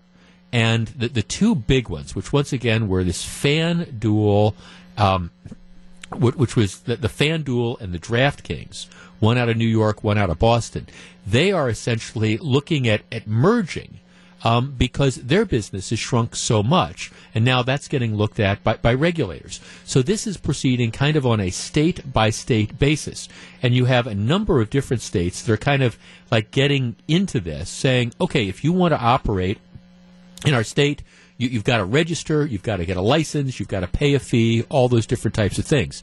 These fantasy sports companies are paying hundreds of thousands of dollars, hiring lobbyists to work on a state-by-state basis to try to get, again, their industry back up and running. Now, I bring this up because there's a huge story by the Associated Press today talking about how the fantasy sports industry has essentially been gutted in the last couple years. And while there are still people who play it, it's much more difficult to find places to play, and the interest has apparently waned dramatically, which I think is in large part due to the fact that all the advertising that they were doing has gone away. All right, I want to open up the phone lines. Just one segment. 414-799-1620. That is the Accunet Mortgage talk and text line. Here's what I want to discuss with you, and I have a take on this that I will explain in just a minute. I have no doubt that maybe you were one of the regular people that played these fantasy sports. Is this the type of thing that the government needs to regulate? Or is this an example of, hey, the government should just stay out of this? This is, people were having fun, people were enjoying themselves, nobody holds a gun to your head and makes you, pick a team on a football Sunday to play. Is this an example of where government regulation and threats of litigation are essentially taking the fun out of what was a harmless enterprise? Or is this really a form of commercial gambling, and do we need it heavily regulated? 414-799-1620, that's the Accunet Mortgage talk and text line. And my guess is maybe you still do play fantasy sports. Maybe you did. Is this the type of thing that we need government regulation for, or was it operating just fine a couple years ago? I will tell you what I think, and we will discuss next. If you're on the line, please hold on. It's 11:22. Jeff Wagner, 620 WTMJ.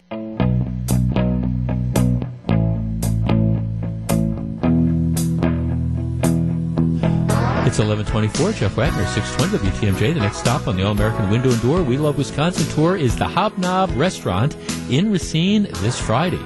John McCure and the Wisconsin Afternoon News crew will be there starting at 3 o'clock, and they're broadcasting live. Come on out, enjoy a cocktail or a fish fry or both. It's the Hobnob in Racine. It's this Friday starting at 3. It is the All-American Window and Door We Love Wisconsin tour, and it's only on 620 WTMJ. The fantasy sports industry, which was huge, just huge 2 years ago, and was a huge boon to TV and radio stations all over the country because they spent a ton of money advertising. Yeah, you can win this, participate, sign up for these things. It's taken its hit. Many smaller operators have folded. Last year, at its peak, before all this regulation came in, 118 companies offered some form of paid fantasy sports contest. Of those, 81 no longer offer contests. So it's 81 out of 118 which have gone the way of the dinosaur or the print newspaper. The big ones, the two big ones, FanDuel and DraftKings, they're looking at merging. But the important thing is whether or not these succeed is because, well, you're going to have to get approval to operate in states. And I know that there's a lot of people out there that think that the government should not be involved in this. Now, first of all, I don't have an issue with people who want to do this. I participate. I thought it was kind of fun. I mean, I think a couple of years ago, I would spend maybe $20 a week, and sometimes you'd win, sometimes you'd lose. And I had fun doing it. The problem, though, is I do believe that this is gambling. I understand that there is an element of skill that goes into, picking the players and things like that. But at the same time, I mean, I think this is gambling because there's an element of skill that goes into playing, online poker, for example. And remember, you had the big poker craze of several years ago. Well, that has poker tables right now, poker is nowhere near as popular as it was a few years ago, and that's in large part because the government decided to crack down on all these different websites that were offering online play for money poker, saying that, we feel that this is a form of commercial gambling. And once you took the money out of that, a lot of people, I think, just ended up losing interest. You used to have these stories about the people that would go and they'd play 24 hours solid, on the internet. Once that went away because it was declared to be commercial gambling, essentially the interest in poker faded. I think you're seeing the same thing with the fantasy sports. I don't have a problem with people being able to play. I do have a problem with the complete and total Wild West nature of this situation. Remember, you had stories where you had a couple of the employees who, had scored really big, had won a whole bunch of money, and, the concern was always, did they have insider information? Were they able to identify, what people, what players people were picking, and then pick some of the different players so they had a greater chance to succeed. I do think, especially when you're dealing with people's money, that there does need to be a degree of regulation. And I always believed intellectually that if you were going to say that playing poker online was commercial gambling, well, then I don't really see the fantasy sports as being any real distinction from that. Similarly, you have this whole thing with horse racing. There's an element of skill in horse racing and being able to handicap races and pick them out, but there's also other elements that are involved as well. And again, if you're going to gamble on horses, if you're going to bet horse racing, it has to comply, and you're going to try to do it over the internet. It has to comply with the state rules, and it has to be registered and things like that. So I guess bottom line is, I don't have a problem with the different states saying, hey, we expect this to be regulated in accordance with state law. I guess I wouldn't have a problem if the federal government were to move in and say, okay, we're going to set up national standards for these things. That would all be okay with me. I appreciate that the fantasy sports industry is trying to hang on, but the truth is, they had a big boom. They had a gold rush, essentially, based on the fact that they weren't regulated. And the truth of the matter is, they probably always should have been regulated. So it's not as big as is it now. But you do have some of the bigger companies that are now trying to do what they probably should have done in the first place, which is to try to do it right. My guess is, if they're able to go through the appropriate hoops and they're able to, again, get the appropriate licenses and get back up and doing this, people will play. Maybe people won't play to the extent that they played in the past, but people will, in fact, play. So I don't think the fantasy sports industry is going away. But at the same time, I do think this Wild West element to it that you saw a couple years ago, that's gone. It's not coming back, and it's probably the right thing. It's 11:34. Jeff Wagner, 620 WTMJ. Bob Donovan, Bob Donovan is a guy that he says what needs to be said, and you need more politicians like him. Bob Donovan, of course, represents an aldermanic district, kind of the near south side. Here's the press release he just put out. A bad day that worsened by the hour. Yesterday, Tuesday, April 18th, was a day that my neighborhood and my district would like to forget. Sadly, it is a day that we will likely remember for years, and for all the wrong reasons. At about 3:30 p.m. near South 35th and West Mitchell Streets, a 62-year-old grandfather was killed by a hit-and-run driver as he was trying to walk across the street. He was pronounced dead at the scene. This horrendous traffic crime is just the latest incident in what is now an epidemic of out-of-control and reckless driving across Milwaukee. Can I get an amen? How many times have we talked about that? The idea that, there are streets in Milwaukee, including main east-west thoroughfares, that you take your life into your hands if you either try to cross them with the light or you even drive on them. That's what's happening in Tom Barrett's Milwaukee. Okay, Donovan continues. I expect to be joined by several colleagues as we reach out to the chief to indicate that we need a much more aggressive approach to traffic safety in our city. to which again the congregation says amen. Donovan continues, and to be clear, I am not attacking the Milwaukee Police Department or its officers, but it is clear we need to reprioritize traffic enforcement and provide adequate officer staffing to deal with the level of disorder that we are experiencing. My day actually started with a shooting at 2 a.m. on my block. A woman shot on her way to work. She survived, but this was, as one can surmise, a traumatizing and disruptive incident for me, my family, and our neighbors. Then a bit later yesterday, the George Webb restaurant at 21st and West Mitchell was robbed. Again, this is a neighborhood place where I regularly stop to get a bite or a cup of coffee. And to top it off, a popular tavern in my district was robbed yesterday at gunpoint. If all of this yesterday, okay, a hit-and-run fatality at 3:30, a woman shot on his block at 2 a.m., a George Webb restaurant robbed, and a popular tavern robbed at gunpoint yesterday. I mean, that's a superfecta of bad criminal activity. If all of this yesterday in one aldermanic district doesn't point out how out of control portions of Milwaukee have become, then I don't know what will.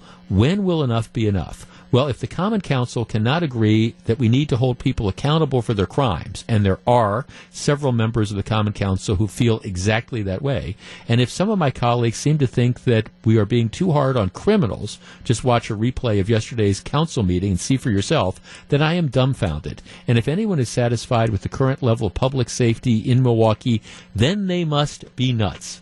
That's what I love about Donovan. He's absolutely right. If you are satisfied with the level of public safety in Milwaukee, you must absolutely be nuts. This is the type of thing. See, this is why I love Donovan. He says stuff. He says stuff that, number one, it is true. And number two, a lot of the politically correct politicians who don't want to ruffle feathers, they just don't have the guts to say. And, you know, here you have Bob Donovan, his district, shooting on his block at 2 in the morning, local George Webb's down the street from where he lives robbed, local tavern robbed, and a 62-year-old man killed in a hit-and-run collision. What does that make it? We're certainly into double digits. I forget, with hit and runs in Milwaukee just in the first 3.5 months of the year.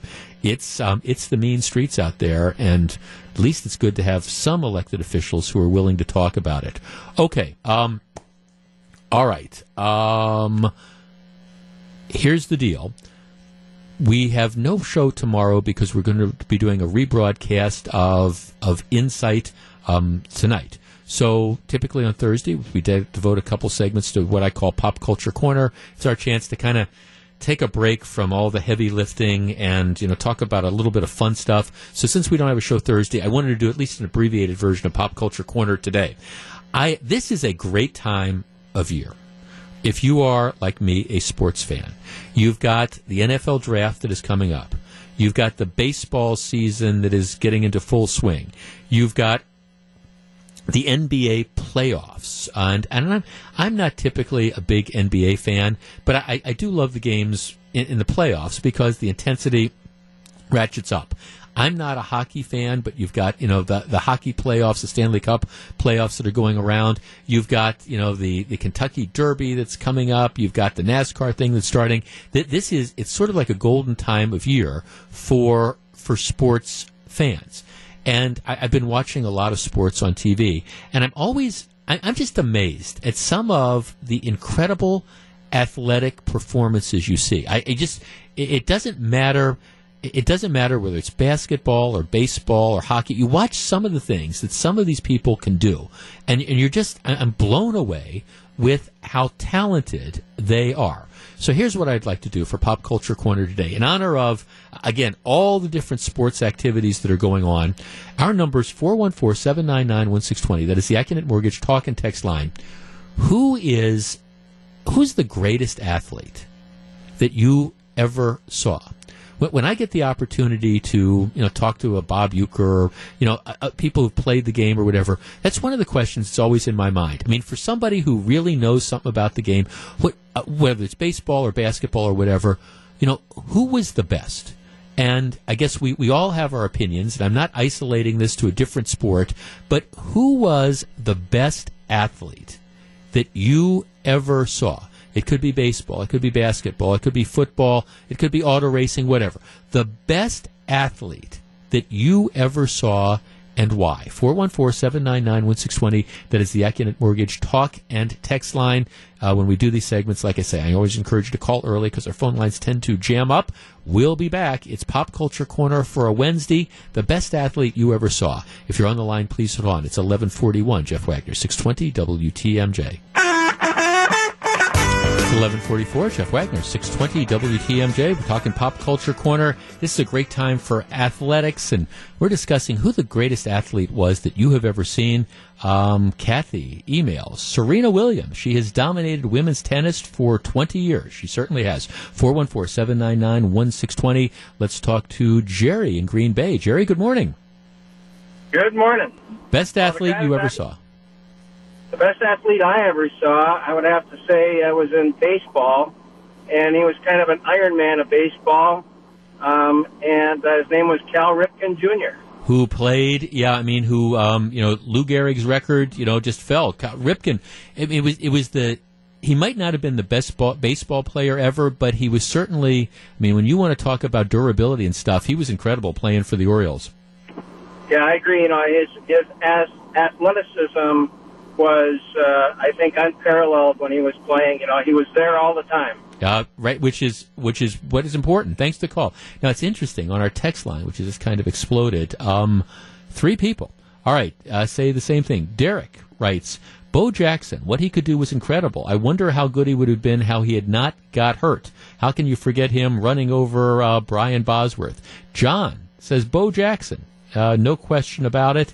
And then a third, Bo Jackson as well. He was just an amazing baseball player and, just an incredible football player as well. And the days of seeing people that can excel at that level, there's just not too many of them. 414-799-1620. Paul in Pewaukee. Paul, good morning. You're at 620 WTMJ. Good morning. Oh. I would have to say Tiger Woods. Yep. I think what he did over extended period, I think, was just incredible.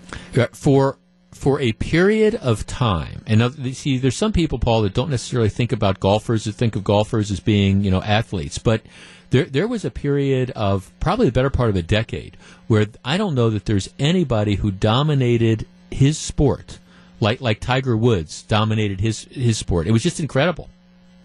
Absolutely. Yeah, no, thanks. Now, of course, yeah, thanks. I actually think it also shows how hard that is to sustain it, because once, a combination of just the nagging injuries that became more serious, and then the whole idea of, when his personal life kind of fell apart, you put both of those together, and you understand how difficult it is.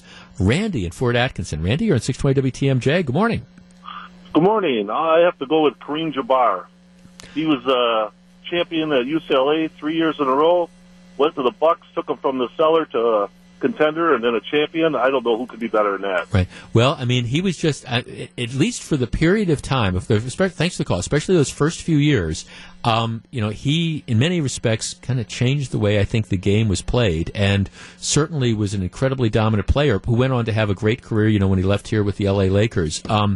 Yeah, I think, in some respects, I think Jabbar has never quite gotten all the accolades he deserves, because he was just such a difficult personality for a variety of reasons. When he was at that superstar level, he never courted attention. Matter of fact, he did everything he possibly could to avoid it. He was a difficult interview, but Jabbar would be the case. I would say that if we were talking basketball, and this might be my overall pick as well. Michael Jordan in his prime. People used to come to the Bradley Center, to watch Michael Jordan play, and he was what Tiger Woods was, except there were just a lot more high level basketball players. Michael Jordan, to me, just absolutely amazing. John from Jackson on our text line says, how about a local guy who made good? Robin Yount. Robin Yount was an incredible athlete as well. Let's see, Joe Montana. I'm not sure I'd go with Joe Montana as the top athletes, but he had a successful career. Let's talk to Paul in Waukesha. Paul, you're on 620 WTMJ. Good morning. Good morning. I think Gale Sayers had the most amazing ability of anybody I ever saw. He got hurt young. Yeah. But he was dominated the sport for about 5 years, and then he got the massive knee injuries. Yeah, a little bit before. Thanks for calling. A little bit before my time. I can remember. As a kid, watching. And that was an era where. The rules for football weren't necessarily geared as much for the offense, and Gale Sayers, just an absolutely amazing player. A little bit before my time, but certainly, I guess if I were trying to think about football running backs, again, a little bit before my time, but Jim Brown would kind of come to mind as well. But Gale Sayers would definitely be up there. Tom in Green Bay. Tom, you're on 620 WTMJ. Good morning. Good morning. Who do you think? Wayne Gretzky. Who just incredible. I mean, Wayne Gretzky, again, he was Tiger Woods for hockey for several years. They really had to change the NHL rules because of his talent. Because he was just so very good. Yeah, no, they're just an amazing player again, and that's what it's kind of fun to talk about this. Okay, here's an interesting one. It's easy to say right now, but I have never seen an athlete quite as dynamic as our very own Giannis. He does things that nobody in NBA history has ever been able to do. It's funny that you texted me that, because as I was watching the Bucks playoff game last night, I was thinking exactly the same thing, and that was kind of. I'm not going to argue that Giannis is the greatest athlete ever. I'm not going to argue that right now he's the greatest athlete that I have ever seen play. I will say I watch some of the things that he does, and I'm thinking if he continues to mature, and if he continues to develop, and if he continues to play at the level he's playing over a period of time, he could be the next Michael Jordan. He could be the next LeBron James. And again, who knows whether he's going to develop. But the skill set this guy has is, I agree, just absolutely tremendous. Mark in Milwaukee. Mark, you're on 620 WTMJ. Good morning. Good morning. This is Mark. Hi, Mark. Hi, Sugar Ray Leonard. In his prime. I mean, in his prime. Yeah. I'm not a big boxing fan, but I can remember watching a couple of the Sugar Ray Leonard fights, like against Roberto Durand and Marvin Hagler. And just, it was amazing that the type of fights that guy had, and what an athlete he was. I totally agree with you. Yeah, no, that's. I can remember this was. I can remember going to the old Milwaukee Auditorium and watching, a couple of the big pay-per-view events that they had. It was just always a lot of fun. Okay, Dan writes, I'm an old guy. Henry Aaron or Warren Spahn. Henry Aaron a little before my time. Warren Spahn way before my time. I will say this, if you talk to a lot of the baseball guys that have been around for a long time, they will tell you Henry Aaron. That's a name that's a name that comes out quite a bit from the people who played or were watching the sport in the 50s or 60s. You hear a lot about Henry Aaron. Let's talk to Chris in Kenosha. Chris, you're on 620 WTMJ. Good morning. Hey, how's it going? Real well, thank you. Best athlete you ever saw? Bo Jackson. Yeah. Two-way. He played. It was Kansas City, right? He played for Kansas City in baseball, right? And the White Sox. Okay, and then Oakland for football, right? Correct. Yeah. The only other one I would put in his category might be Deion Sanders. Right, who also was a two-way player.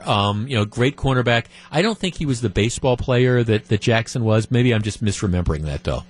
No, he wasn't as good, but he was definitely good enough to start in the majors. Yeah, which is something. There's not too many people that can say that and start, when he was playing football. No, Deion Sanders was incredible too. Let's see on our text line: Jim Brown, All-American at Syracuse in football and lacrosse. That's from Mitch in Sturgeon Bay. Yeah, Jim Brown a little bit before my time, but just and he was another guy that could have played for years and just walked away from the Browns and went on to a movie career and stuff, and continues to be a huge, human rights activist. Dave in Fond du Lac. Dave, you're on 620 WTMJ. Good morning. Yeah, I would say it'd be Brett Favre.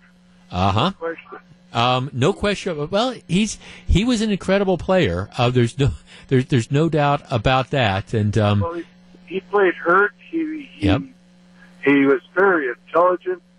more than I think most people give him credit for. Yes. No, he right, he played hurt. I mean, tremendous. Thanks to the call. We started off this with the caller who wanted to talk about, Cal Ripken Jr. being the Iron Man of baseball. Brett Favre was the Iron Man of football. He played hurt and certainly gave a lot of excitement for Packers fans. Okay.